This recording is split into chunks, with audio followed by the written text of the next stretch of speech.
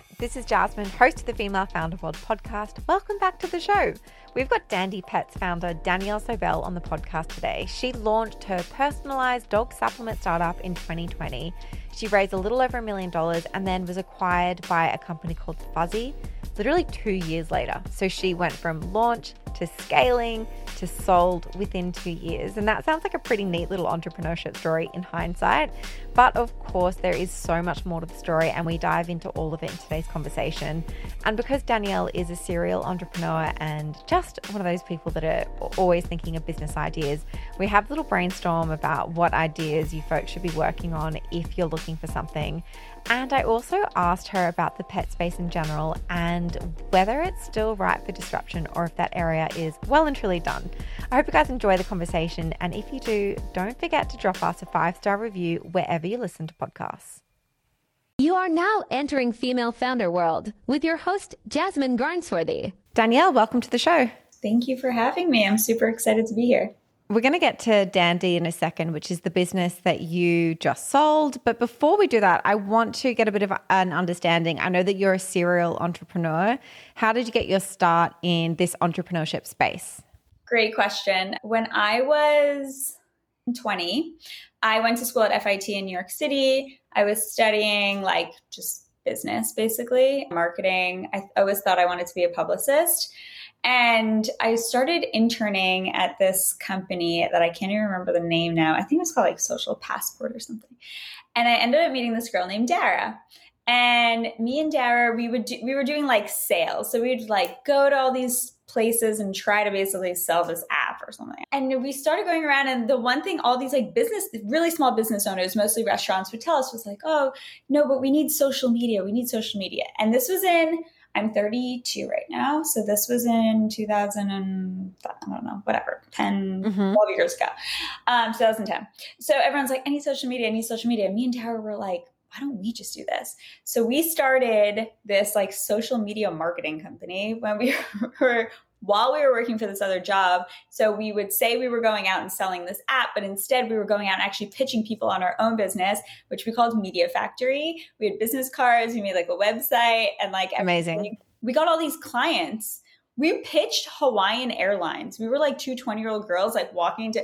We had no idea what we were doing. We just walked in, we sat down, we had a presentation, and they were wow, this is really interesting. We were we're going to charge you $5,000 a month. And I'm that's nothing. We should have been charging $30,000 or something. Totally. They would have been amazing, bargain. Great. I think our price made us not get that deal because they were what the hell, $5,000 a month? Yeah. But we ended up getting a bunch of clients and both making money from it. I ended up moving to Texas at the time. She went off to Minnesota or something like that, but we were still doing it. And I was wow, this is so great. There's so much freedom involved in this. And that's what really excites me, I think, about entrepreneurship in general, is this idea of freedom and the idea of you can literally create whatever you want, whenever you want, in whatever format. And if there's product market fit, even better, right? And the idea of people actually consuming a product that you're making or, using a service that you're providing just feels really good and is really exciting to me. It's addictive. I feel once you get that first win under your belt and that money hits your bank account for the first time, you're oh, this is a way more interesting way to make a living than anything I've been taught before. So much more fun. Well, to be fair, there's a lot of people who really aren't interested in that, right? There's a lot of people who really love going to an office and having a little bit more structure. I think for me, I don't necessarily like that. I like kind of just being able to wake up and be I'm going to do this today. I'm going to focus on that. I want to add this new product or this new, marketing persona or whatever it is. There's just so much more creativity, I think, available to you when you're sort of building something for yourself. And so then you started your business, Juice Society. How did that kind of all get started and unfold? I had this little media factory thing. I ended up moving to Texas with my ex. I was kind of bored because we were kind of winding down Media Factory. And I was I don't know what I want to do. So I started doing all this random stuff. I started making candles. I started I was doing all these things. So I was I want to start a business. I just don't know what I want to start. Simultaneously, I had been suffering my whole life from really chronic eczema and migraines. And I've always been just taking pills and creams and whatever else. And I started doing a lot of research in all my downtime and been like, how do I actually help myself basically heal? And so I started doing a ton of research into juicing and supplementation and just changing my diet overall and how that sort of like, right, affects your health. And again, this is like 2012, 13, 14. So like maybe Suja juice was like the new hot thing that just came out. And so that kind of inspired me. I started making a bunch of juice and I was like, people started asking me like, hey, can you send me the recipe? Can you do this? And I was like, maybe there's something here. So I started literally making juice out of my kitchen, which is not legal, but I was putting it in glass bottles. Do not recommend. Do not recommend. I was always so nervous too. So I was making it in these cute little like glass milk bottles, which now you see everywhere. I was in Austin at the time. There was nothing like that. And I just made this little website. I found a little commercial kitchen. I started getting some orders. Obviously, social media was like our main route of like finding customers and whatnot and word of mouth. And then we would pop up at the farmer's market. And then I just kind of started growing it from there. Okay, so growing it from there, how did you get from kind of that step to no longer working in the business? So this was like a 5-year span. So started in the farmer's market. I was literally the one like making all the juice. I'd wake up at 4 a.m. I'd get to the kitchen. I'd pack all my deliveries and I would drive in my own car to go deliver all this stuff like all around Austin. And I was like, this is so tiring. So then I was like, there's got to be an easier way. I was like, this is not what I signed up for. And then I was like, okay, I really want a store. So I raised a little bit of money. I found a location. It was very expensive to build out. Also don't recommend, but found this store, hired people. We started expanding our menu options. So we had like all of our juices and then we had a couple smoothies and bowls and we were really focused on like supplements and adaptogens and like really introducing all these new things that I had been using for years, but that weren't really readily available like anywhere else. So we sold out on our first day, which was so exciting and like my proudest moment. I had also lost my dad literally like 30 days before our first store opened. So it was like a very emotional time for me. Yeah, thank you. It was sudden. So it was like very emotional, like things happening all at once. But I was like really proud. I was like, oh my God, we sold out of all of our stuff. I don't know, maybe we sold like $2,000 of product. So we started just growing that over the years. We ended up having a second location in a Whole Foods in Houston. And then we decided to launch product that you can like buy in stores, right? So we had like a manufacturer and we were making a couple juices and whatever else, and then selling them through like Whole Foods and Central Market and some other like retailers and whatnot. As that was happening, I kind of was losing my interest in the retail side of it. It was stressful. Like people don't show up in the morning. That's not for me. That wasn't the type of business that I had envisioned or wanted. I was moving so far away from the core of what I wanted to do. So I decided to close the stores, which was also very emotional, but the right decision because then COVID happened shortly after. But at the same time I was closing the stores, I was kind of already thinking about like what's next for me. And I had this idea for Dandy. So I, in the background, was building Dandy and running Juice Society at the same time. And then once COVID like really started taking like a hit on all these retailers, obviously Juice Society took a hit also because like all these hotels and like cafes and everyone was closed. So no one was ordering and no one was paying us for any of the stuff that they had ordered previously. So I kind of just made the decision at that point. Like we were cash flowing. It was a great business, but it became more like a lifestyle business that I kind of just had running itself at that point. I only had like a couple employees by the time that was happening. And I was like, I think it's better if we just shut this down. My energy wasn't going to the right place. And I really thought Dandy was such a bigger opportunity. And I was so excited about it. So I was like, let's do Dandy like full time. I need all my energy into this. Yeah.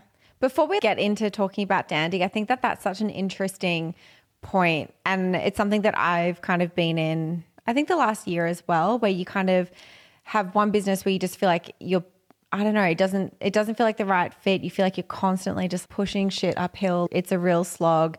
And then there's something else that's really exciting. But then at the same time, I'm also really cognizant of the fact that just like my nature, and I think a lot of people who are entrepreneurial, is like that shining object syndrome and always actually wanting to do what's new. And so it's like that thing of like, okay, when is it actually the opportunity that I should be pursuing and doing like a big pivot versus just me being excited about the possibility of something new, which is so ingrained in like who I am as a person. What was it for you that made you feel comfortable in taking that leap? Yeah. So some people take the approach of like, I'm not going to talk to anybody about my ideas because they're going to take it or something. I talk to everyone. I talk to everyone. I don't care. I'm like, I want to know what you think.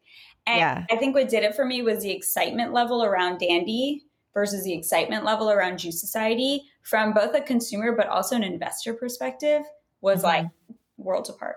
Dandy was like, oh my God, this is brilliant.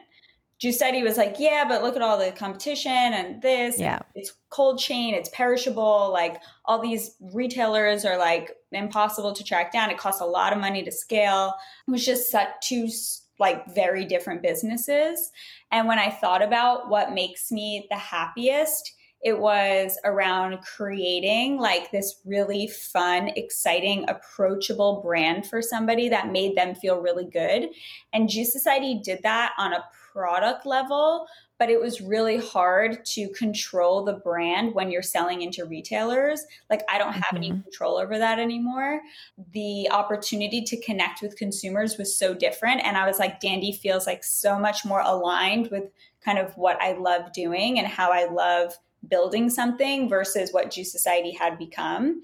I think Juice Society in the beginning, like when I had the store, I was so excited. Like I saw the people every day and whatever else. But then in theory, owning a store is really fun. But when you have like food waste and perishable stuff and people not showing up, and I was just like, oh, man, you're knocking the wind out of my sails.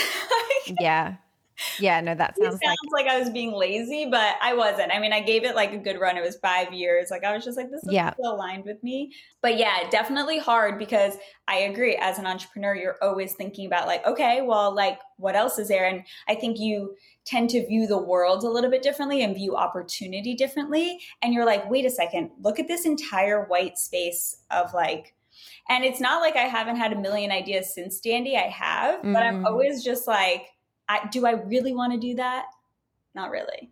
I feel like I'm the kind of person, I have an idea and I'm like, oh, I want to go and like buy the domain name and like get all the handles and like that like straight away. And I usually give myself like 15 minutes and $100 budget and just like do those things and then sit on it for a few weeks. And if I'm still interested, then we can like start having some conversations with people. Yeah, I like that. That's an interesting approach. 15 minutes, $100, do what you want. Yeah. Give it like a month. See if you're still super excited about it. Totally. Especially if you're someone who like sees a lot of opportunity and has a lot of ideas all the time, it can just end up distracting you.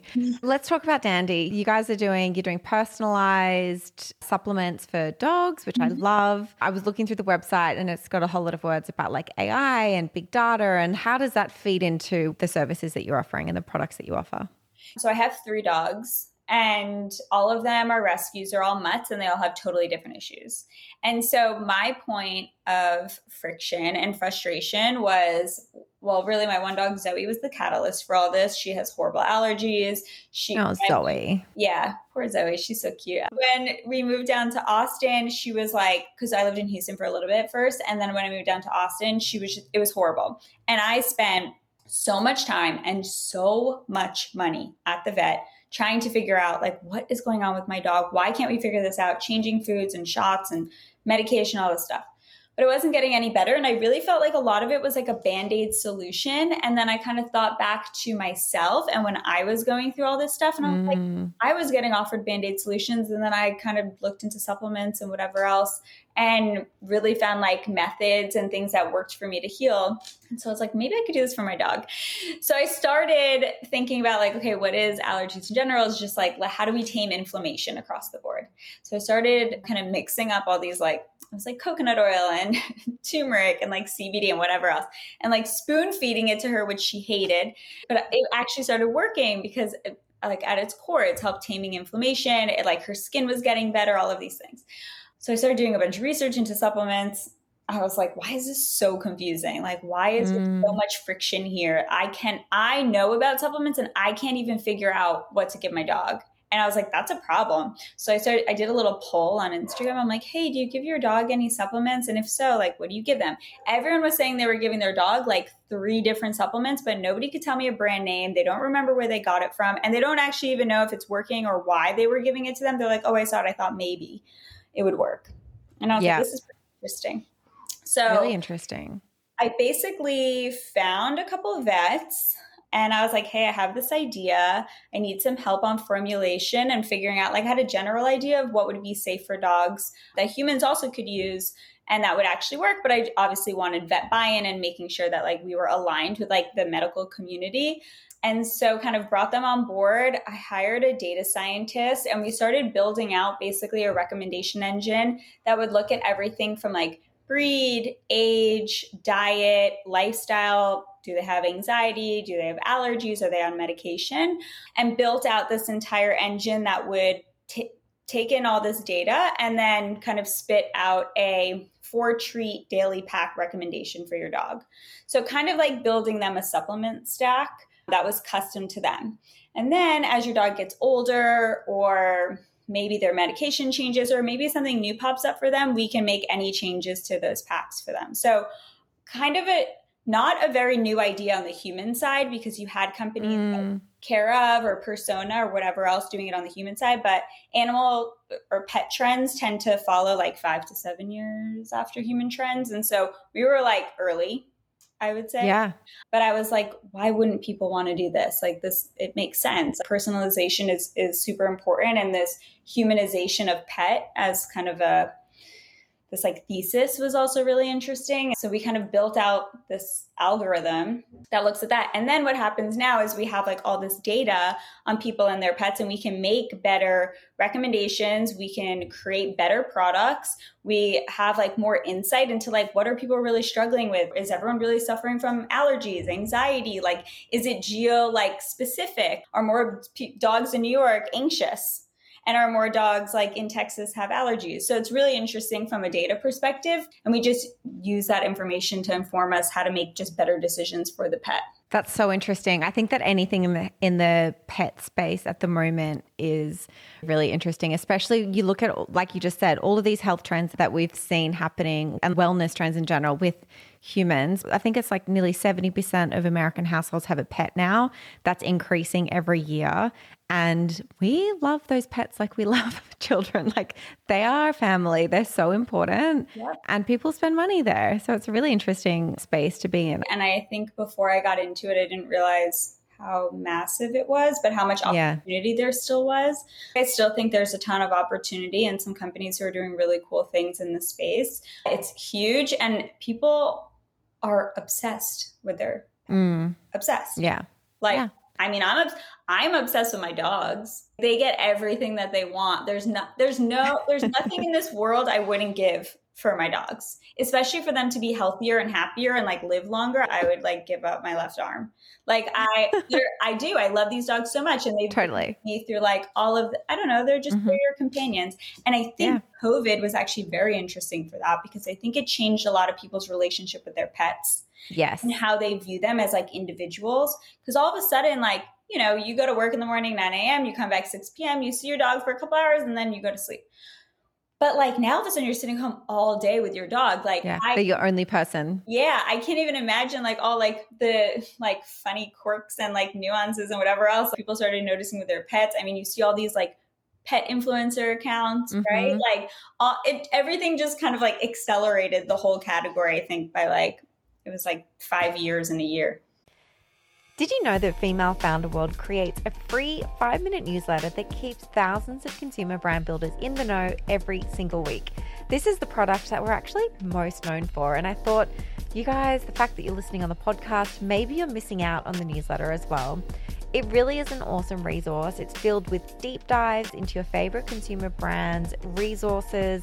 We unpack relevant business news and also tell you about the Female Founder World events and workshops that are happening online and in your neighborhood. Hit the link in the show notes to check it out. Did you guys raise money when you were starting Dandy? And what did you do with the investors who you'd brought on early on with Juice Society? Did they roll into the new venture? Like, how did you handle that? No, we told them about the new venture. The original investors in Juice Society were really just like a couple family and friends, but it was mostly me and my ex that funded like the store. Everyone was just like, great job, congrats, see you later. It wasn't, I told them about the new venture. I'm like, if you're interested, whatever. But I think everyone at that point was like, having babies and married and stuff. And they're like, Yeah. we don't care. Good luck. Yeah. We just wanted to support you basically, which was very nice. And I was very lucky. With Dandy, we raised a little bit of money before we launched, obviously, because we need like product and all this stuff. So we raised a little bit of money. Then we raised again, like a couple months later, because we had like somebody come in and they were like, hey, we're really interested. I was like, okay, I can open up a little bit for you and like open up the round a little. And then we raised one more time at the beginning of 2021. Awesome. So like, so 3 little chunks, but it wasn't a lot. Like we never raised more than like 1.2 million bucks. But you like launched, scaled and sold this in 2 years. And I just need to understand how that happens, because I think I've only ever really heard of like 1 or 2 other businesses that have done this. So how did that happen?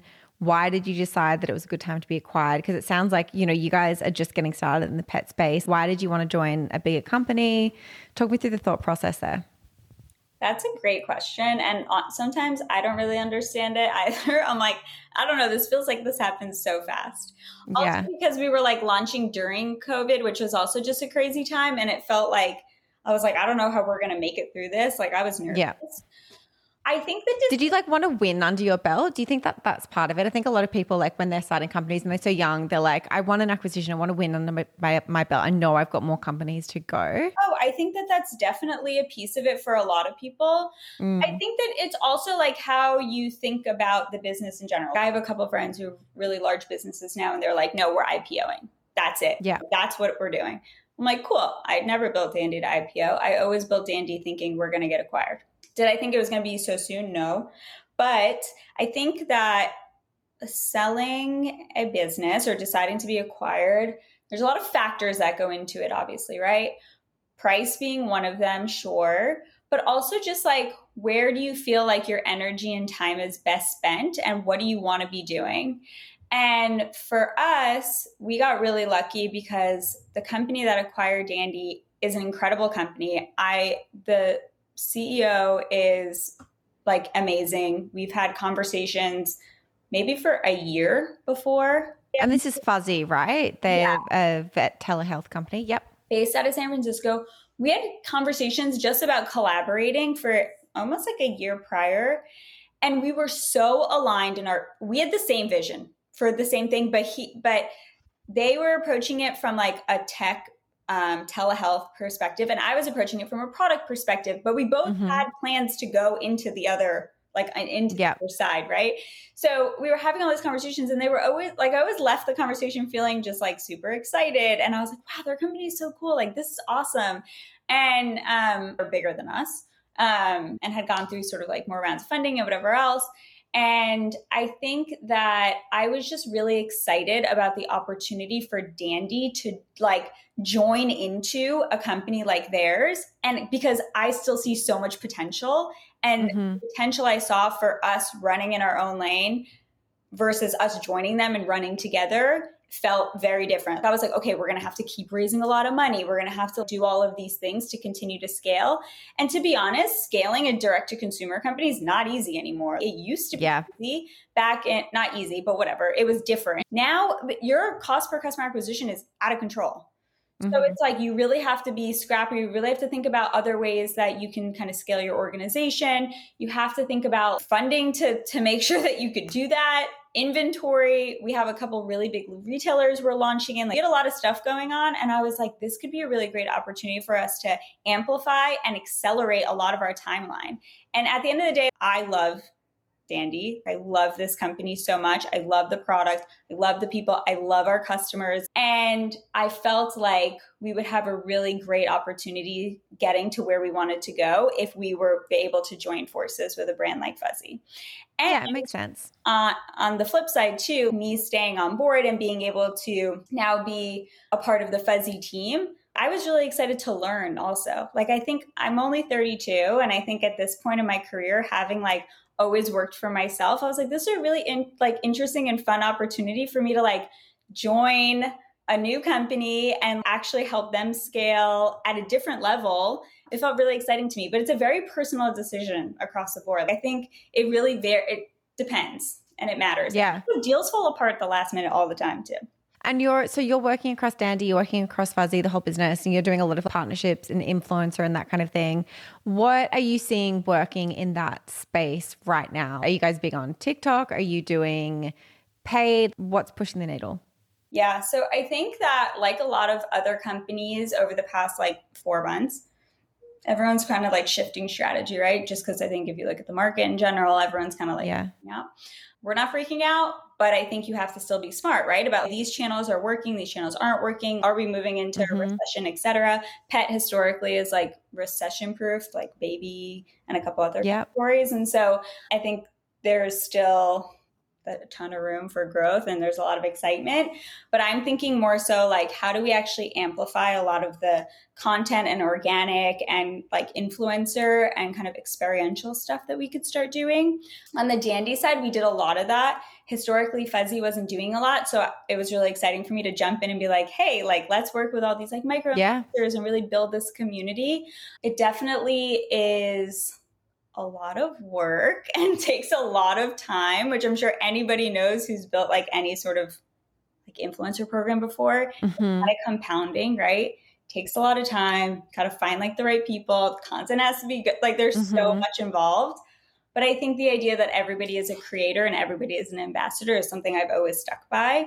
I'm really excited about how we're building it out. I think that there's a lot of opportunity, like I said, on experiential as people are starting to finally come back, hopefully, and feel comfortable and just like there's room for events and stuff like that. Like at Dandy, we had all this stuff lined up that we could never do, like I'm big on in-person events at the moment. We have, I think, 6 coming up through the rest of the year at Female Founder World, just because we've done a couple and they oversubscribe in like hours. Like they're so popular. People are so hungry to connect in person. I think people are literally just like, get me out. Yeah, just like get me out of the house. Nothing feels normal the past 2 years. Yeah. The news is like gloom and doom all day. I don't even watch it. I'm like, don't even read articles anymore because I'm like, I don't even want to hear it. You have to know what's going on, but at the same time, I'm like, it's too much. Like, I don't even think my brain can process. It's too much. Horrible. No, it's too much. That's happening all the time. I think I agree with you. I think people are like really dying to get back together and just like hang out and like experience brands in a new way. And so we're building out basically a plan for how do we do that, which I think it's so fun on the pet side too, because like people love to get together with their dogs. Like I want to come to an event. I don't have a dog anymore, but can I come? Yes, you can come, obviously. We should do one in Europe. Oh my God, totally. I mean, I'm only here. I'm only visiting, but let me know if you come to New York because that's where I always am. I have actually a bunch of ideas for New York. Just on the influencer stuff, right? Like everyone, it could be an influencer, right? Yeah. Everyone is. And I think it's so different. When we were first starting Dandy and we were doing it, we were just gifting a bunch of people. Now it's harder to find just people who you want to gift, or like rates are all over the place, which is a whole different. I think there's a business there, by the way. I think somebody needs to start some sort of business that helps people sort of reconcile and figure out like the right rate for an influencer, because they're all over. They're all over the place. And you know what is also like really interesting is like you can work with someone who has 300,000 followers and crickets, not even get a single sale, and you can work with someone who has 5,000 followers and have a really great day in sales. I feel like we've been saying this for like a few years, but it has never been more true than it is right now, that the size of someone's following means absolutely nothing. I actually think what's more interesting is how engaged their Instagram stories are, because that shows that people think of them as like a trusted friend. Right. And I think that that's like actually the really interesting channel if you're on Instagram. Anyway, I want to know like how your day has shifted, because you've gone from running your own business to, I guess, being really leaning into this like partnerships, influencer marketing side, like a much bigger company. What does your day look like? Is it better? Do you feel like you've got a boss? Is it weird? What's it like? So I think I'm really, again, like got really lucky. I basically get to do everything that I love doing the most for Dandy, but now for Dandy and Fuzzy. And my day-to-day has changed in the fact that I'm not thinking about anymore, are we out of inventory? So that sounds nice. Yeah, which is actually, I really like it. And I actually really like working with this whole new amazing team. Fuzzy has like 100 something employees, and the marketing. Yeah. Is it more structured? Yeah. I mean, everyone still is like work from home. So I think that with that, right, you still get to kind of structure your day. Obviously there's like meetings and stuff like that I like have to be on, but I'm excited to be on them. It's all because it's all stuff that I really am interested in and love doing. Yeah. I think that that's like one change. Obviously it's very different from like, I can operate very well like lone wolf style and just like, I can just do everything. But it's nice to have like a team for support and like bouncing ideas off of. The Dandy team was really small. It was only 4 people. So it's nice to kind of have this larger organization. And I can talk to like, you know, our head of ecom or, you know, data folks. And I'm always just like poking and asking like new questions because I'm curious. And like, I think that's an important piece that I haven't lost, right? This curiosity to just like, I want to learn as much as possible. I'm like very much transition myself into this learning phase. That's also outside of work. Like I'm doing all this like reading and meditation, whatever else. But like, it's just, I really enjoyed it. And I was nervous for sure. I was like, oh my God, I'm going to work for somebody else. I've never worked for somebody else. Yeah, I bet that's a big shift, especially, you know, you've literally been running your own businesses since you're in your early 20s. Yeah. It's pretty normal for when companies are acquired for the founding team to join the new company and for like an acqui-hire to happen. I know we can't talk about like the specific terms of the deal because you've been acquired by a private company, but are you incentivized to stay on for a certain amount of time? What do you think is normal or a good outcome for a founder joining a business in this way? I think it depends on like, again, what your personal goals are. I personally think it actually is great when a founder is incentivized to stay for a little bit if that timeline works for them, because there's a lot of transitional stuff that needs to happen. And if you don't want to kind of just hand off your business, be like, all right, bye, because the likelihood of that continuing to succeed go down a lot. I don't know what the percentage is, but it will definitely go down because you don't have the same people. You got to do like a handoff. You got to transition. It takes time. There's a lot of relationships I've spent years building that are really valuable to Dandy and can be really valuable to Fuzzy too. Like there's a lot of just like, it's a very symbiotic relationship, right? So I think that it's great. I also think it gives the founder an opportunity to not necessarily take a breather, but like almost just like kind of step back and look again from a bird's eye view. And I think it lets you see things a little bit differently because when you're in it every single day and it's just you and your team, especially on the smaller scale, right? Which Dandy was and is, like, it's a lot. Like you're overwhelmed. Like you have like blinders on and sometimes your creativity is just like out the door and you're just focused on like just getting shit done and like knocking it off a list.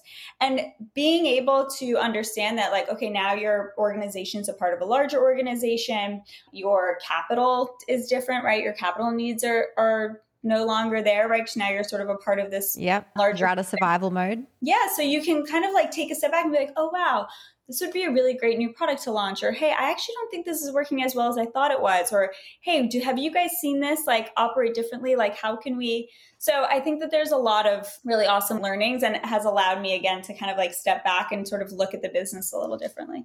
I'm still loving it though so much.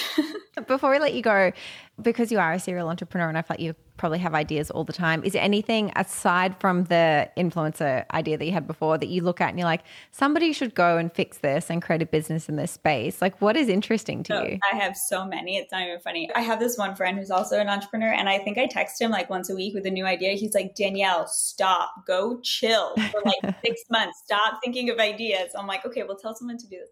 I actually do have a really good idea that I am kind of talking to a bunch of people about. Oh, okay. Viable. And it's so random. It's not in my wheelhouse at all, which is why I'm like, I'm going to talk to like a million people about it. But it's around payments and refunds, which is so random.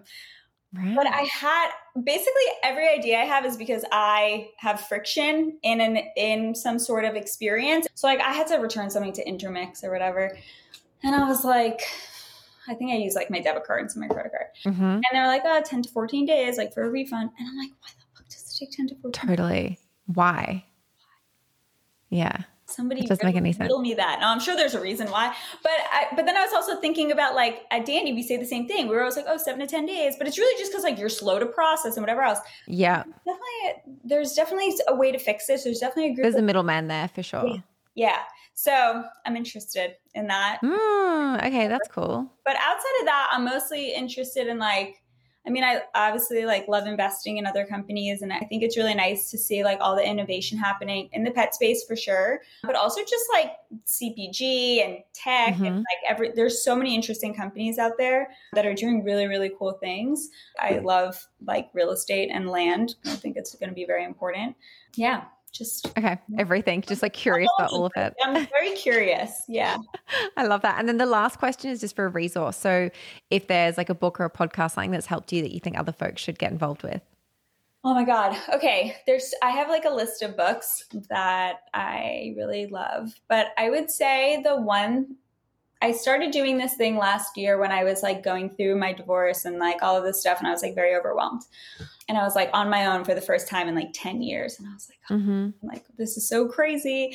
I started making like a personal, this isn't necessarily a book or whatever, but I started every morning. Like I'd obviously I'm a Capricorn. So I'm like very like, take that as you wish. But I make lists, and obviously every morning I was making a list like for the business, like what do I need to get done? And then I started making a list every morning for myself, and I had to check off every single thing on that list. It was no longer maybe I'll get to it or whatever else. It had to be done.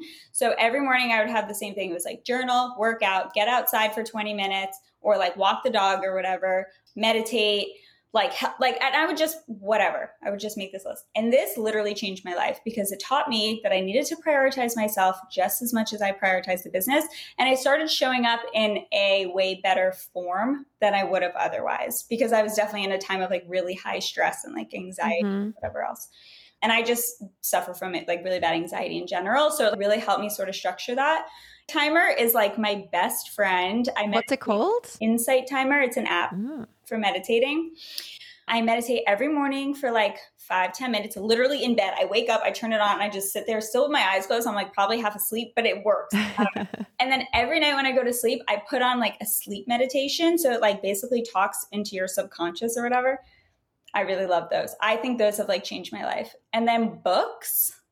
There's a book by Napoleon Hill that everybody knows called Think and Grow Rich. Have you ever read it? I have. That's a good one. It's a good one. I think it's it's a little like woo-woo, manifest, whatever.